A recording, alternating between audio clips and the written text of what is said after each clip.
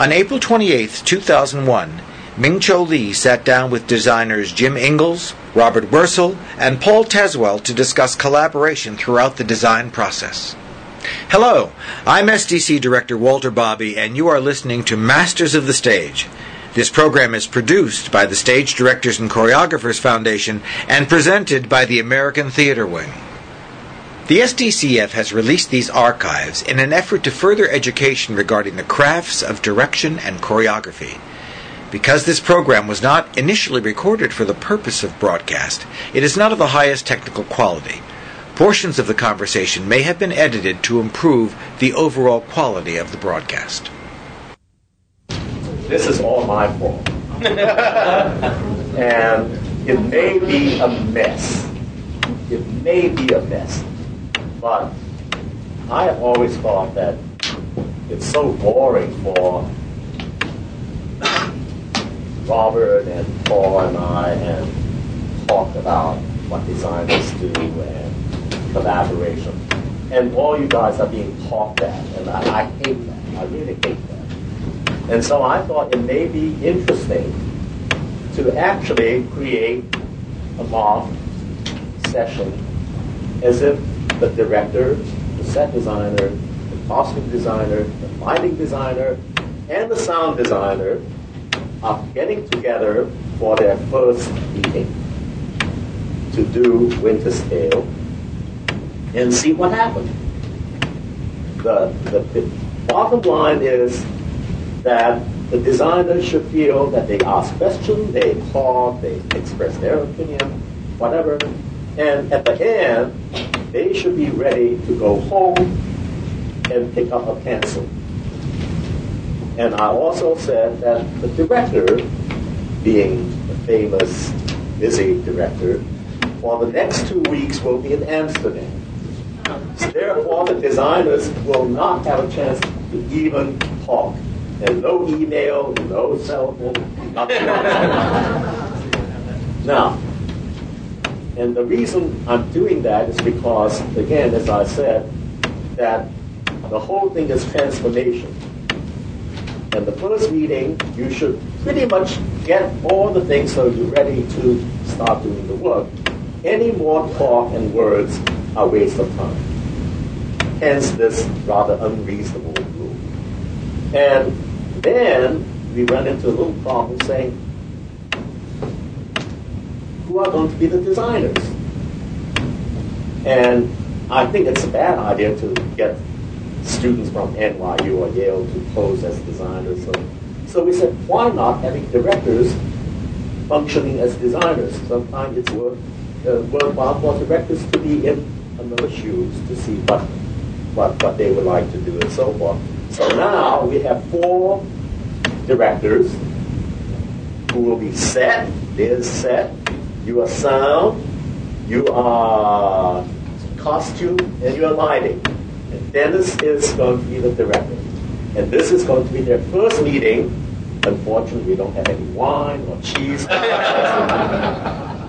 and I hopefully that it will be a conversation that you people are kind of listening in.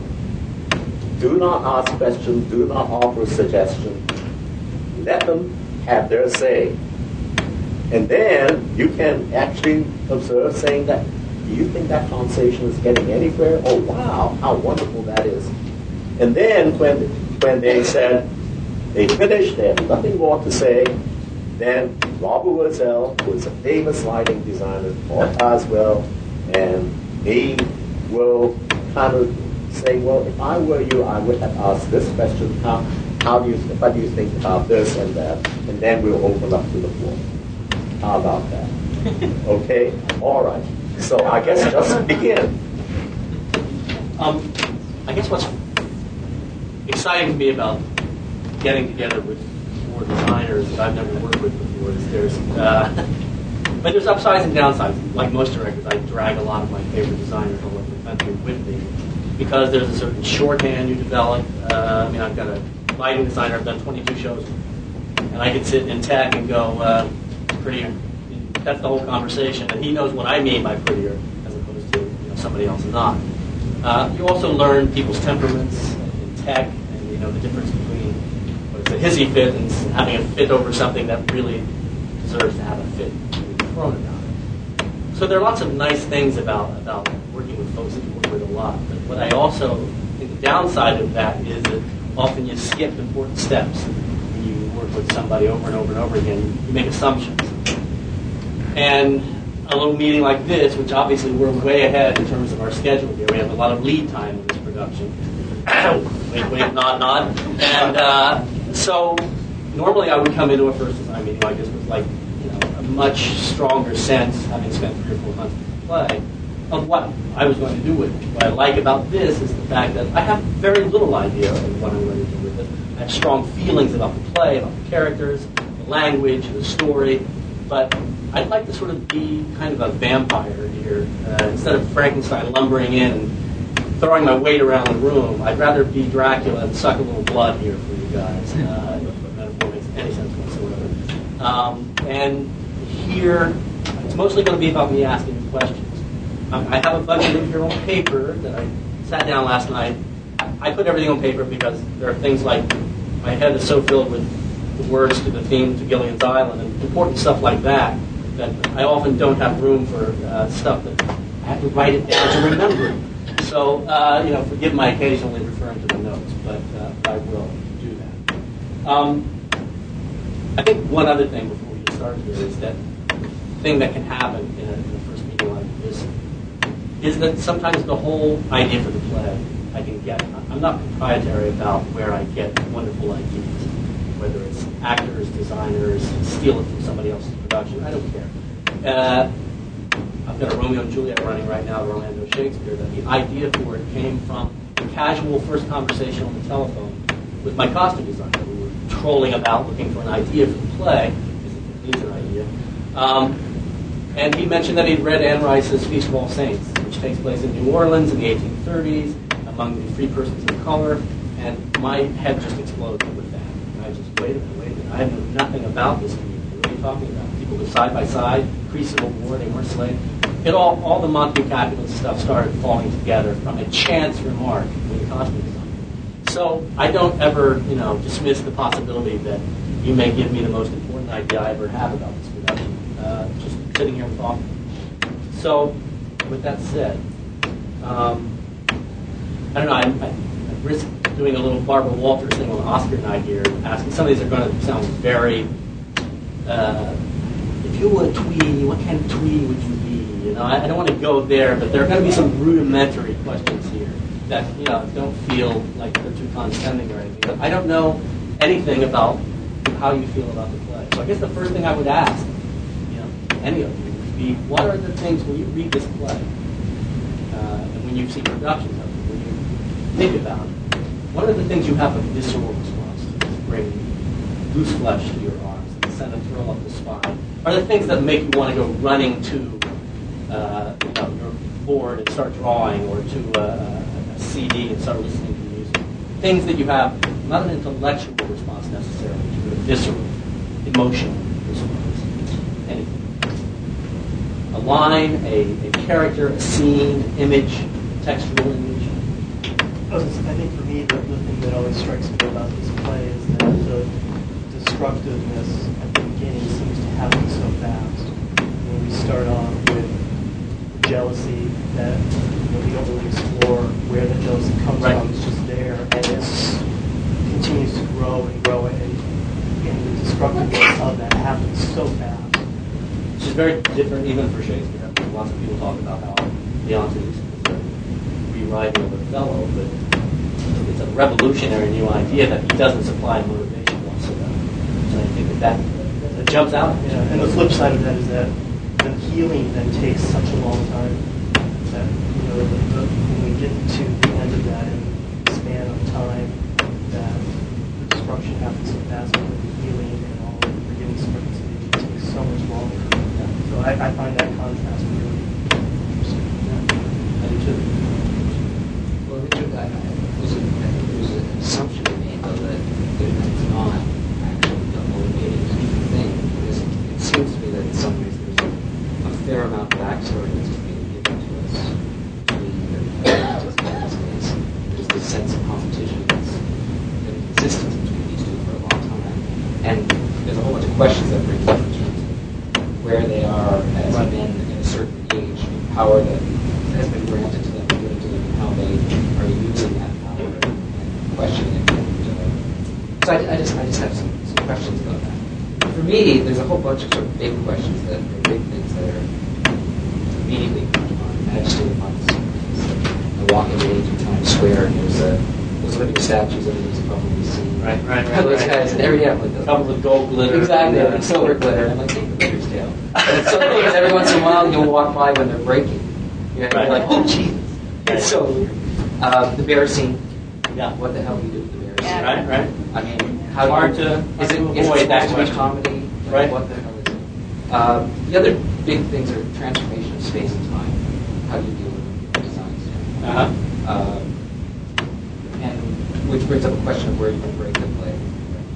Every time I see it broken between Acts 3 and Acts 4, it's usually done on the editors.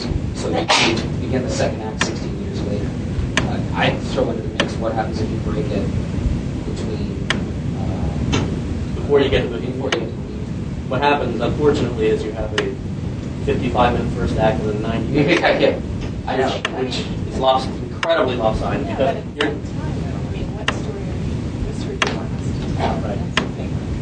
For me, I'm really wondering what you wanted to say, because then I think about, okay, what is this world of Cecilia? What is this world of Bohemia? And who are these people in these separate environments? How do these environments interweave? And it's hard for me to get an idea of what that is, unless I hear from you, what those environments are, and do they collide or do they not collide? Are they extremely separate? Do they look very different? Do they feel different? Speak different? Can I throw something in here that I think is really interesting? Is look at something specific in the text that I think is so wonderful. When we first come in 4/4, Perdita, the first time we see her, she starts talking right away about flowers. And about flowers in seasons, in summer and winter, which fascinates. Seasons in this play really fascinating. And then she says something, you just said interweaving, which I think is so cool. She says, you see, sweet maid, we marry a gentler scion to the wildest stock, and may conceive a bark of baser kind of blood upon the race. And it seems to me that there's something in that leads to the end of the play, which is always read as the married couple is important. It seems to me that there's another union going on between two younger stock and a mingling of those. It seems to me part of what in design land where you want to start off. I think what's interesting is when we first meet Polixenes, when we first meet them, we get the sense of what their two separate worlds are. We learn who these two different personalities are, how these two different personalities interact with that one thing they have in common, the woman and the client.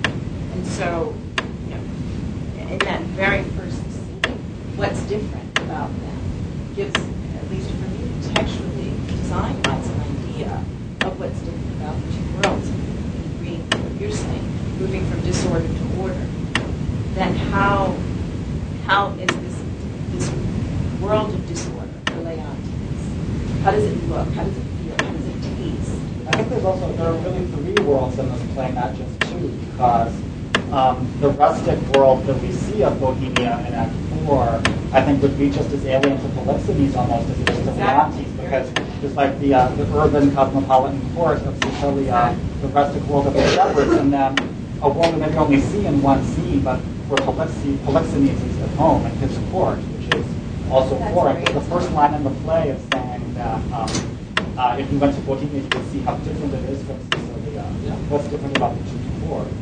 And the practical matter you have to keep in mind is that you come back. It's not just a Is simple it the matter same? of at the break we can put all this wonderful new See, setup. that's what I need to know. Is it the same? And is it the same as it was at the beginning, or has it changed? What do you think? Well, I actually can't give you that answer right now. I'll be honest with you because my play leaves in 45 minutes for Amsterdam. That's a great question, and that's something for me to take away. And I mean, I have feelings about color and about texture and things, and I want to get to that. We've got 45 minutes. I have a lot of different little questions that are out there. Are there any other images or things that you guys that jump out at you and go, that's... I feel like it's a play about somehow characters in a story being propelled by forces that are too big for them to fully understand. So in a way, I'm starting with Leontes not really having a concrete reason for these suspicions, and that there's a real sense of fate in the play, storms at sea, and the force of time, which is embodied by a person. So that somehow these forces, some of them are supernatural, and some of them are just natural forces that the characters have somehow lost touch with, that are restored in the end, the flowers and the pastoral scenes. And I think maybe if we really understand, explore all of those levels, then somehow the real magic at the end seems like something we can build down to instead of just the vulnerable trick. Somehow it's a way all these forces come together to be able to. Let me ask you this. This is a very practical question. We're starting with aesthetics and maybe take a turn into something very practical.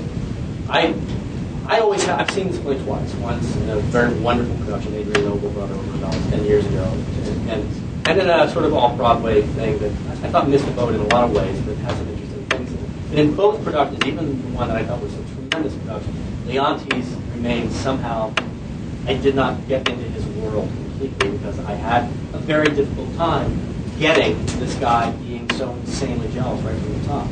I'd like to find a way, and what I'm asking you to think about visually, I'd like to find a way that the visual world that we see at the beginning of the play reinforces Leontes' character being unhinged. Because I believe Leontes is unhinged. I believe that I don't know how you would describe it in modern 21st century terms, whether it's bipolar, manic depressive, whatever, but I think that he weaves in and out of that scene, having a conversation with people around him as if everything's okay, and then he steps out and has that wonderful inner monologue stuff about that hideous, poisonous jealousy. Is there a way that with lights, sound, other elements, the set, that we can reinforce the idea that he is traveling back and forth between two poles within the scene? Because I personally think that might help an audience understand the man is having a breakdown. Right. So you say that, and the first thing that comes to my mind is asymmetry. Thinking about space in terms of things not necessarily being parallel, not necessarily being. That there's something about his world, his palace, that is asymmetrical. I don't know what that means. That's just the first thing that comes to mind. Well, I mean, just brainstorming here, the possibility that if you used images from classical antiquity, whether it's pillars, statuary, and these are things that sort of jump out at you from when you read the play, these are sometimes images that can jump out at you. But if there is a certain distortion, if there is a certain way that, or even a way that the way they're lit in and out of the scene, I mean, I could very easily turn this into a bad Twilight Zone moment where Leontes is having a conversation, he turns around, all of a sudden the light goes blue, and he starts, going off about how he's insanely jealous. I don't know how far you could go with it, but then it's theater, it's not a movie. It's sometimes those huge theatrical choices can be some of the most wonderful choices you make. So I'm not exactly afraid of it, but I think there's, whether it's a subtle or an unsubtle way of doing it, is there a way in your minds with sound, I'm thinking sound a lot, in terms of underscoring something that's happening, this brain quake that he's having. I think it could be, it's interesting because if it's sound or lights, then you can turn it on and off, whereas if it's the set, we always look like we're in Leontes' mind. Right. And it becomes expressionistic somehow. That's a great point. But if the sound and lights, you can do background noises, you can do subtle, almost subliminal things, you can do music.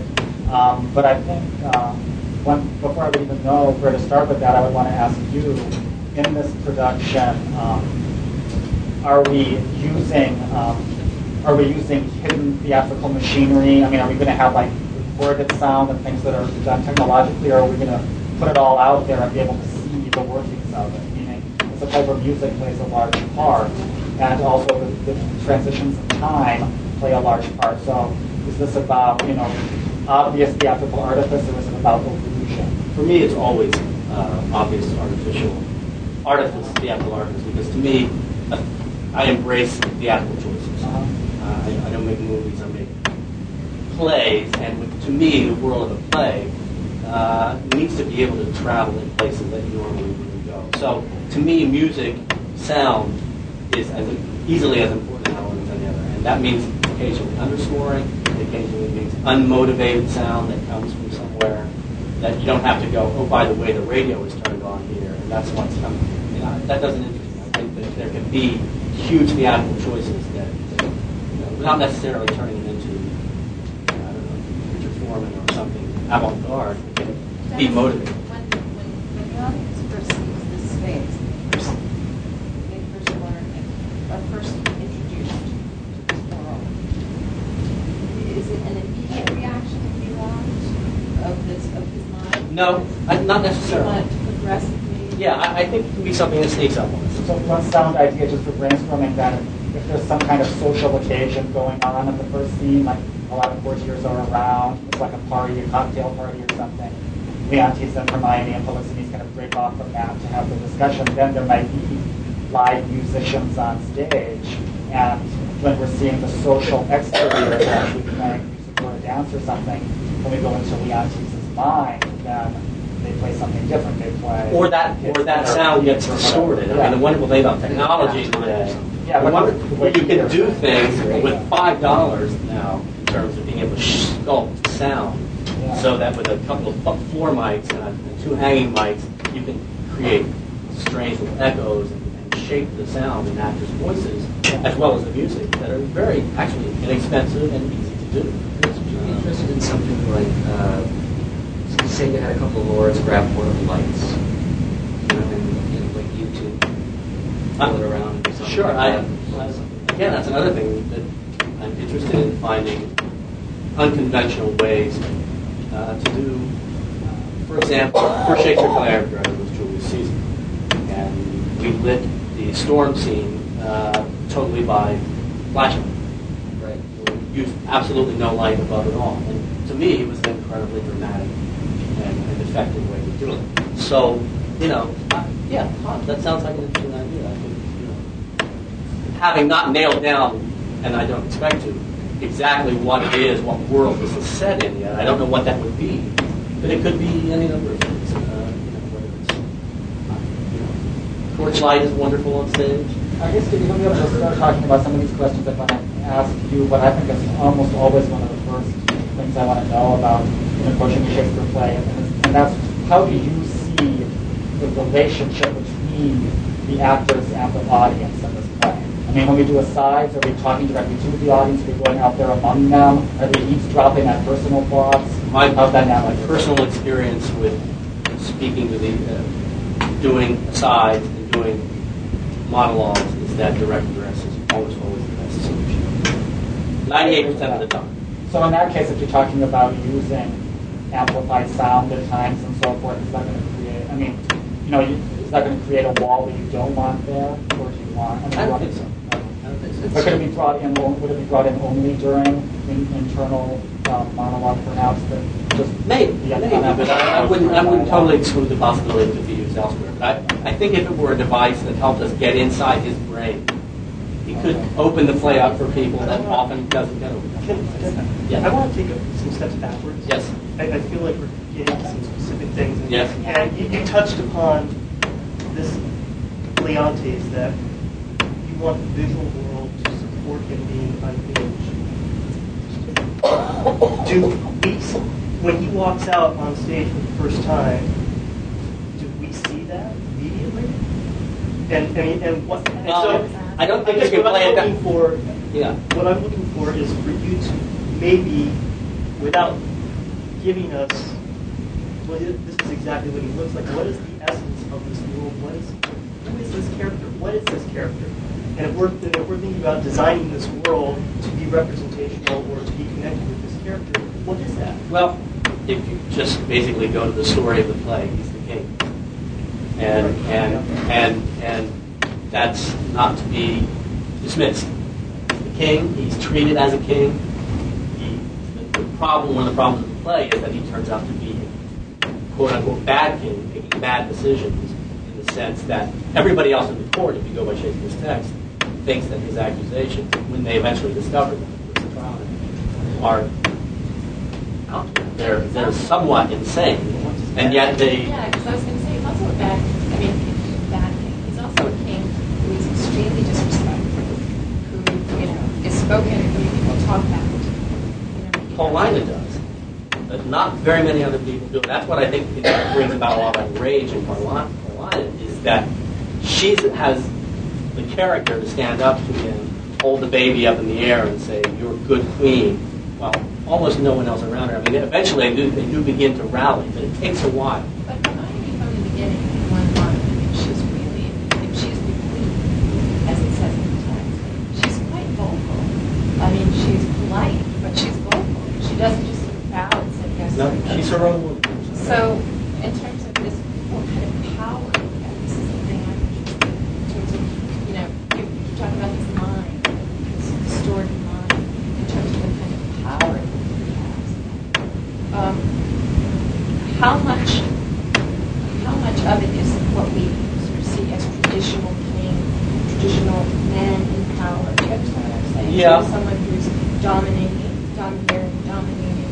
I think it's important for him to be a strong figure. I do, because I feel like if Shakespeare had wanted us to think of him as weak or somehow ineffectual, there would be more in the text that gave us that clue. I think that what happens in Act 4, in terms of Polixenes' behavior with Florizel and Perdita, says a lot about the fact that he has a little bit of that poison in him too. Absolutely. Yeah. I mean, absolutely. He has to, run from the country and sees these terrible things that result from a bad decision by a man in power. And yet, when he has this possible moment with his own son, he goes off on a tirade of his own. But a lot of what we're saying here, though, makes me feel like we're looking at Leontes as the problem in the play. He's bad, and everybody else has to cope with that. Yeah, you can oversimplify. It's easy to But is it oversimplify. also his story in a way? I mean, don't we have to kind of be inside his mind in order to experience the play with him, or is it somebody else's story? And he's the problem. I don't know how useful it has ever been for me to say it is one person's story or another person's story. I know that there are many people who approach it that way. I get a little scared off by that idea. I don't know that we have to, getting inside his mind in the sense that we begin to understand what's going on with him is one thing. Getting behind him as a protagonist, I think, is a huge difficulty. But don't we have to some extent, because if we're going to really be moved by him finally being reborn and learning what he learns at the end, don't we have to always feel that there's something of value in him that ultimately comes out? On some level, absolutely. Let's move on to another question, just because we have such a limited time. Because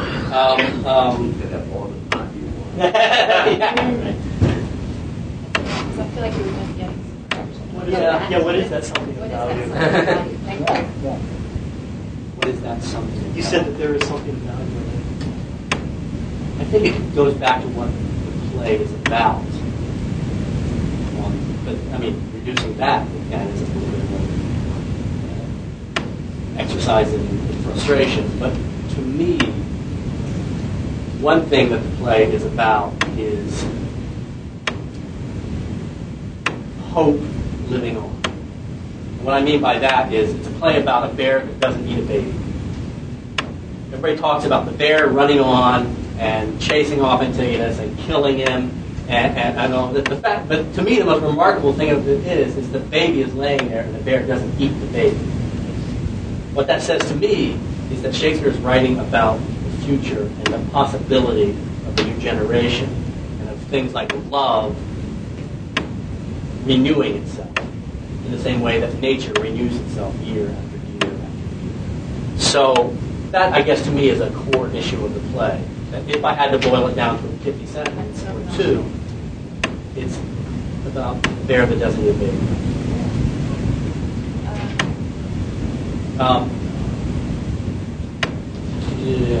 Quickly, let's see. But in terms of Leontes, so what is in Leontes' character that we care about? So that I think it takes a long time for us to care about him. I think that his jealousy is rather incoherent. It sometimes makes his language incoherent. It seems unmotivated. It seems unreasonable. You don't get from the behavior that between Hermione and Polixenes that he has this reason to be going off the deep end. So in the beginning, I think there's an antipathy about your feelings about that character. I think the challenge is that it doesn't sustain all the way through the play. But don't you think that on some level jealousy really often is just like the result of too much love? I mean, he loves her so much and he's so afraid of losing her. So the pain of that, where that comes from, I think is clear in the acting. Then the way that love, the good side of that love is ultimately rewarded. I think it's much more true in Othello, where we get to see a lot of that stuff laid out for us. I think that he was maybe up to something a little different. Can I say what that difference is? I'm not sure I can right now. But I do know that it's very different in that we don't get all that around. What we get is a man who is off his rocker right from the beginning. I'm oversimplifying saying off his rocker. But we see an insane jealousy that seems to be coming from a place of nothing. But at the very beginning, I mean, there is this definite moment when he's not thinking about that when we first see him. Right? When you ask, there definitely is. I think he has to be able to have a veneer of social graces, and because nobody's accusing him in the first scene. You are crazy. All this stuff is being privately revealed to us as an audience member, or spoken to his young son, Emilius, who cannot understand what we're talking about. So he has to have that surface of being able to carry on a conversation and look his wife in the eye and shake the lips in his hand and all this stuff without seeming like a crack. So you think he's already jealous before he walks on stage for the first time? I can't imagine that you could just dredge that up and look at it a touch. I think it has to be brewing there. So Polixenes has been there for 9 months. Because when we first see him, he's trying to get Polixenes to stay. He's begging him to stay. So he can't. I'm thinking Shakespeare. He's always saying what he keeps feeling. I think there has to be a sudden. It has to be sudden, or else the whole first scene. But I also believe that you can want two things that are totally go against each other. All of those things. So it's not about watching and harmonizing together in that scene. That's an element in it, but I wouldn't make it all about it. Isn't that Leontes playing out his own Yes. The question of Just, do you see this as our goal is to try to make this rational and believable as possible, so we try to smooth out? Or is it to make it a sudden when you smooth out all the rough edges, then you just get flabby. It doesn't work for me that way. But I do think that one of the dilemmas of the play is allowing the audience into the main story. And obviously the main story, to me, for the first 3 acts, is Leontes and his jealousy, somewhat unreasonable jealousy over his wife and his best friend. So to me, it becomes a dilemma as a director. How do I tell that story and make people believe it without making him crazy, just crazy, and without making him... Is directed dress part of that? Directed dress is, there's not a great deal of directed dress. I mean, that's, don't get too crazy talking about that, because it's not like, there are plenty of other Shakespeare plays where there's a lot more directed dress. Right. This has some of them. The wonderful speeches about sluicing the neighbors and all of that. It's wonderful, but there's not a whole lot. Dennis, Yeah. So you're really keen on this whole living on. So do you see this transformation of this move about the first act to the last act? Do you see it about say things appearing quite realistically and then the magic comes in towards the very end, say with Hermione? Or is there a kind of magic that comes about?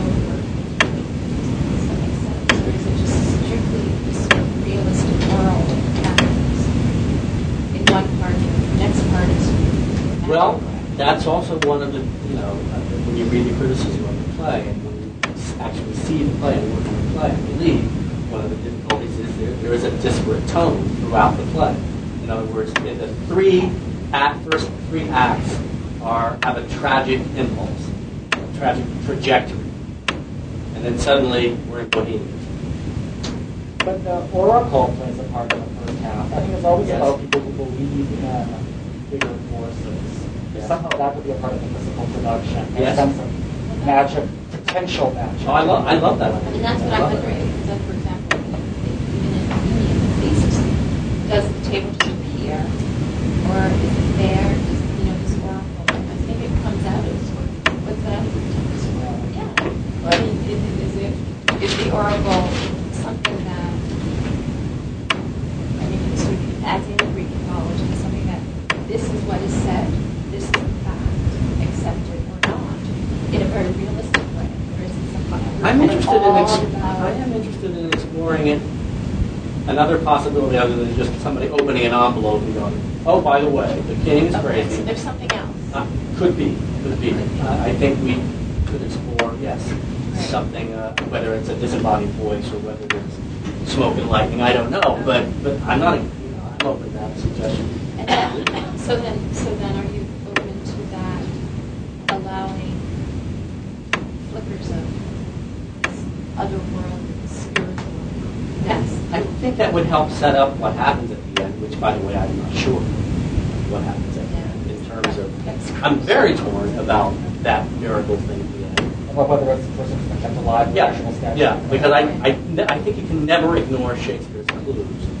And when he talks about her aging 16 years, and he talks about Paulina going there 20 times a day, these aren't things you just sort of make up excuses to ignore. Great, so you're really looking at these things kind of clues. Yes. Okay.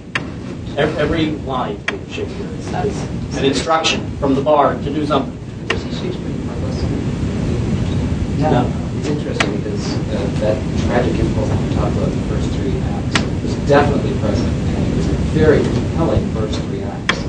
And it really raises some questions about what happens later. Yeah. When you go that direction, when you really put in that sort of drive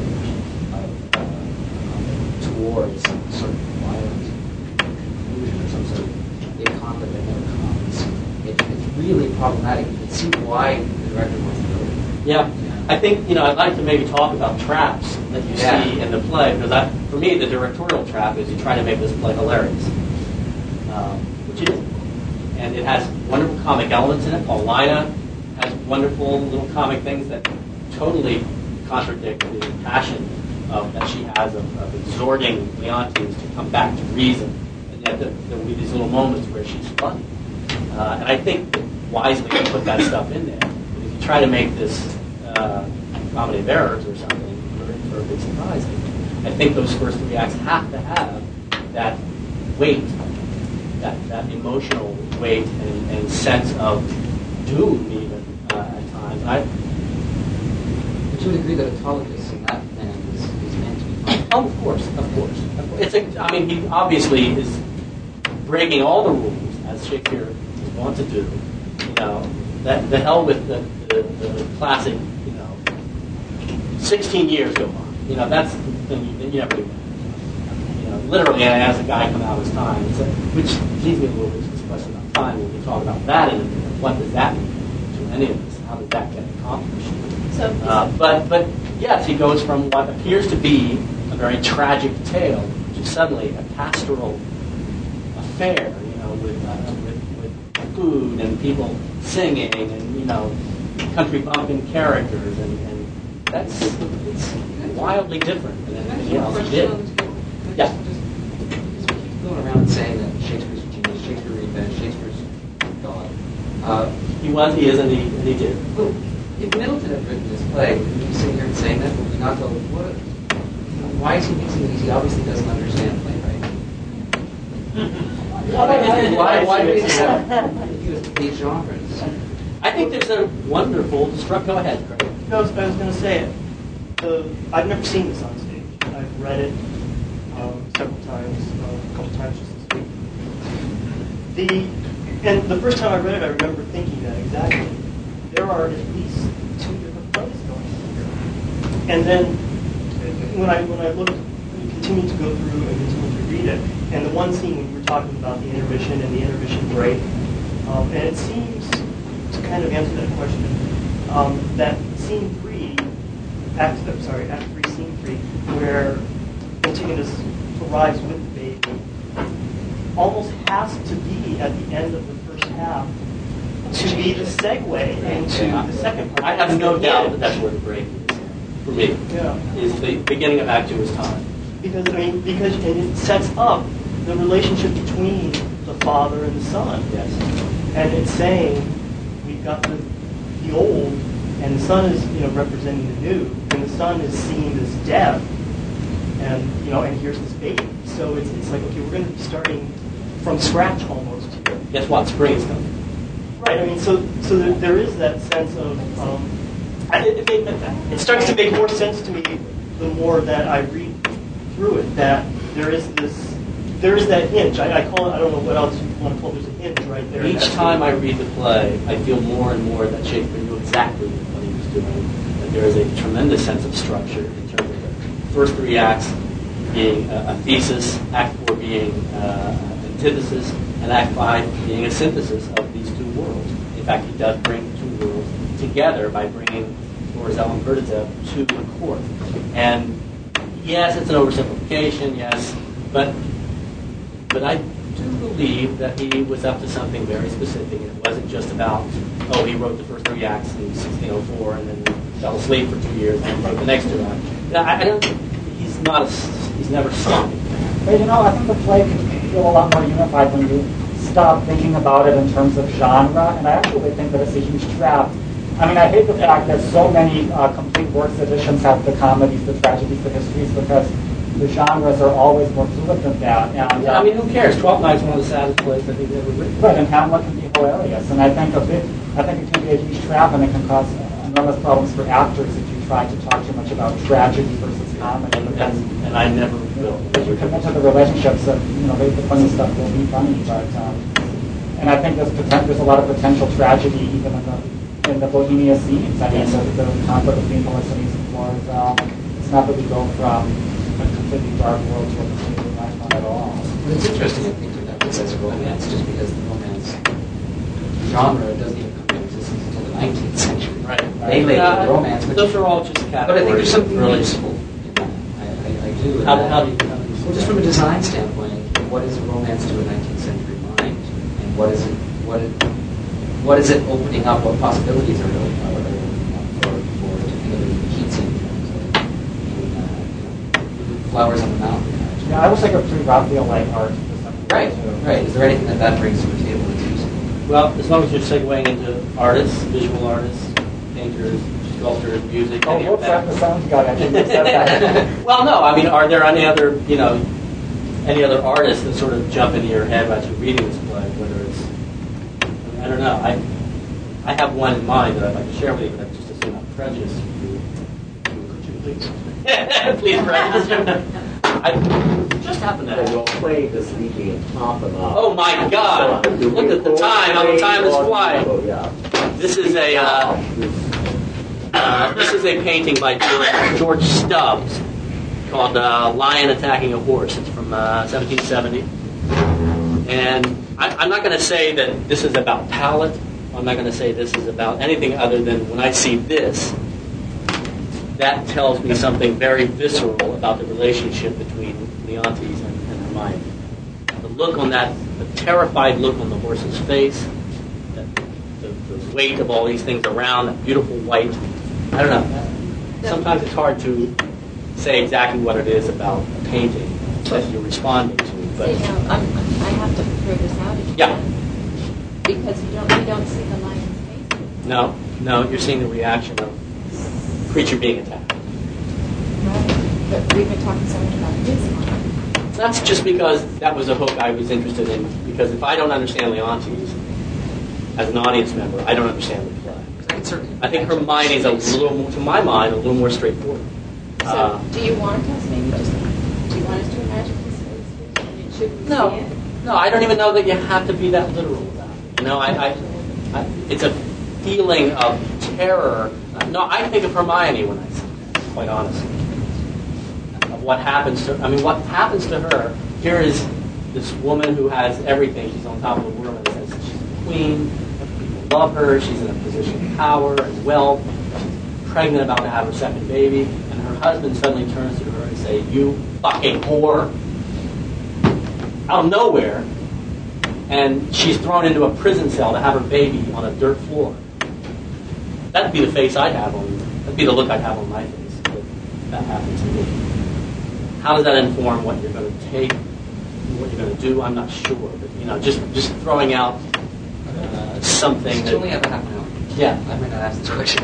Go ahead. See, Half an hour here, still have to go through the logic. Listen, I gotta go. I'm holding the plane right now. You Damn know, taxes are $50. Do you feel you're getting someplace? Yes. I was going to say, do you see it as like this great romantic background? Are you seeing that kind of world that we're in? If I were to talk about my gut, what happens in my gut when I read those first 3 acts, I don't see a big romance.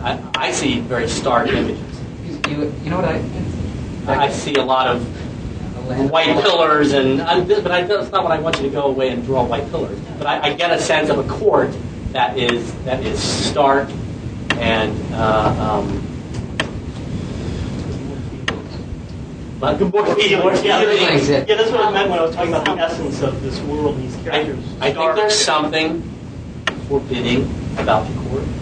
I think whether that's shafts of white light mixed in with white pillars and dark shadows, I don't know. But no, I think from the very beginning we need to see a place that is somewhat inhuman and antiseptic. But that's, do you see it as a kind of a Dickensian landscape, like a landscape that's falling into blight? Trees with no leaves? I tell you what's interesting about that you bring up that, because as I continue to read the play, those were the initial impulses. Were like you had to start pillars and shafts of white light and classical antiquity images, and then you go to Bohemia and there's a picnic and green grass and sap on the trees and whatever. And then I started, as I would reread the first 3 acts, those little nature images began to creep into the first 3 acts. And what that said to me was that don't oversimplify in terms of pounding them over the head. This is a horrible, stark world with this bad king, and then there's the happy little, sheep herders or whatever. I think that Hermione's presence in the court is a humanizing thing. And whether that brings nature imagery into this stark world of the court, I don't know. But Bohemia come out of I don't know what you mean. Bohemia come out of it. Can I tell an anecdote? You're on one. That's third hand, actually. I heard this from Mitchell Lee. Just saying that, talking about the idea of the person coming from Mars and seeing a tree and saying 6 months it's only have green leaves. Is there something in that kind of idea that there's a tree that we get to a tree that flowers? Because because what I'm wondering is if you sort of, it sounds for you these worlds aren't really separate, that there are things about each of them that exist in the other, and that in the end it so happens that it just comes back to a place where we were familiar with. Is that correct? I'm loving what you're getting at. So- I'm not sure I'm getting it, but I hear you sneaking up towards something that's interesting. There's kind of a grafting image. There is more imagery of grafting and nature's relationship with man in this play than any other play of Shakespeare's, I believe. And that, that wonderful conversation between Polixenes and Perdita about roses. You actually read the little, that says a lot to me. So that in effect it's not as you said. No, and that's just an It's a image. central image. It's just an image, and I love this idea of Bohemia growing out of Sicily. That's intriguing. Because normally you would go to the end of what our first act would be, and you're on the seacoast of Bohemia, and you don't have to show a lot of Bohemia for that scene. It's a character with the baby and the bear chasing them off, and then we have a little bit with the shepherd and the clown, and then intermission. And then you can build your Bohemia or whatever if you have to do it. But it's kind of interesting if there is maybe perhaps a slightly magical sprouting of Bohemia out of the world of... But you have that here in this book. I mean, in this picture, we don't necessarily talk about it much. But How do you mean? well, you have this lovely green here. You have this white, so that amongst the darker colors, there is these sort of elements. Well, I'm an idiot. I didn't even see that, so that's No, great. But I think then if that's the case, what you were talking about earlier about hope living on, that there is a sense Yeah. of hope. Yeah. And that we then that's to the point where we know for certain. I love that because Shakespeare's never about black and white. That's right. You know, it's never here's the bad guy. I mean, Iago is one of the most compelling characters in Othello, and when they are the bad guy, you're almost rooting for them half the time. So I think the idea that this is just a malignant court that has become poisoned by is sort of a sophomoric idea. Right. And I think we should avoid. That's a trap. So moving away from the first idea of the environment of the first act sort of embodying the actor's mental state. No, I don't think you have to. I don't think you have to give that up. I'd like to still think about I that. got that in there. Yeah, I think it can have elements. Antiseptic. How's it what? I put that together in my mind. Like if the first three acts have an antiseptic sort of starkness, but then they also reflect the actor's mental state, which is royal and passionate. I don't know. I don't know how that goes. It's a good question. They were vague at the end of the proceeding. They were vague to me, too.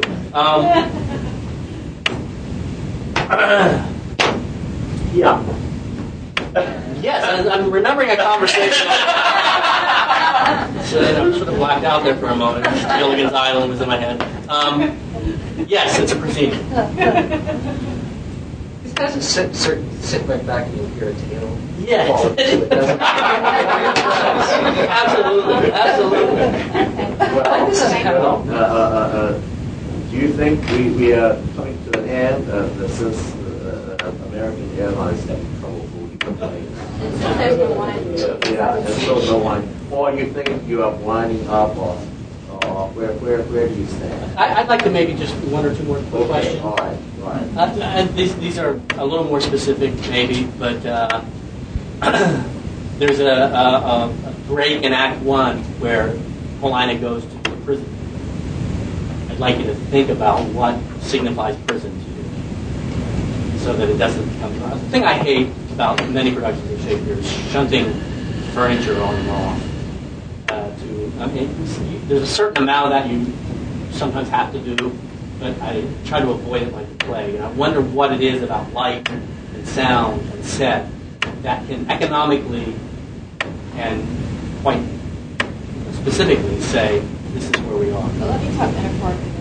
Yeah. What symbolizes prison to me in this play is the fact that Hermione is in this place, whether alive or dead, for the amount of years that she's there. And she's trapped, and she's without her husband, without her children. And that is, there's a box of quality. I don't know what that looks like yet, but in terms of the real prison. But it seems to me that there's a foreboding element that is the first act as well as the second act. She is somehow there. And isn't it interesting? You always have to ask yourself, why?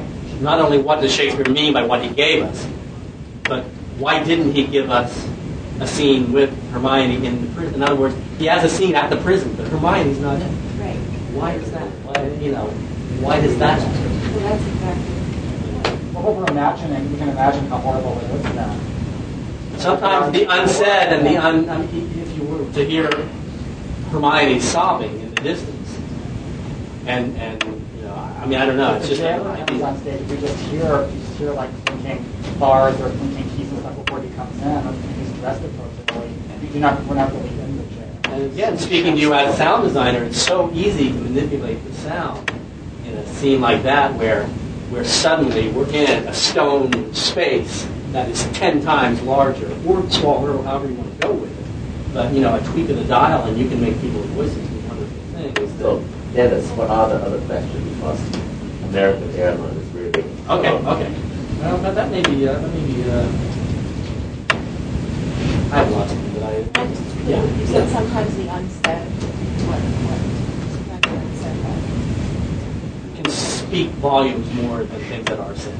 In the same way that one thing I've learned over the years as a director is that you can say with 20 seconds of music sometimes what a playwright struggling to say with a 5-page scene. And so never underestimate the power, not only of the written word, but also of the unwritten word. Would you just quickly tell us why you chose this play? You may have hinted at things that I don't know if I wrote down. No, I mean, really. I'll be honest with you. After I read the 75 plays, I chose none of them. In the world where I get handed, I pitch plays all the time. They usually end up in the artistic director next season, and he's directing. But I've never actually had the opportunity, except in university theater, where I got to do crazy things like adding machine or whatever. I get handed. This was handed to me, and I'm delighted that it was handed.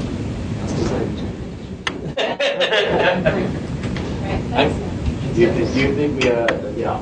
So close as we're going to get. No, stay here. Thank you for listening to Masters of the Stage. This program was made possible by support from Stage Directors and Choreographers Society, the National Labor Union celebrating 5 decades representing the needs and aspirations of its members.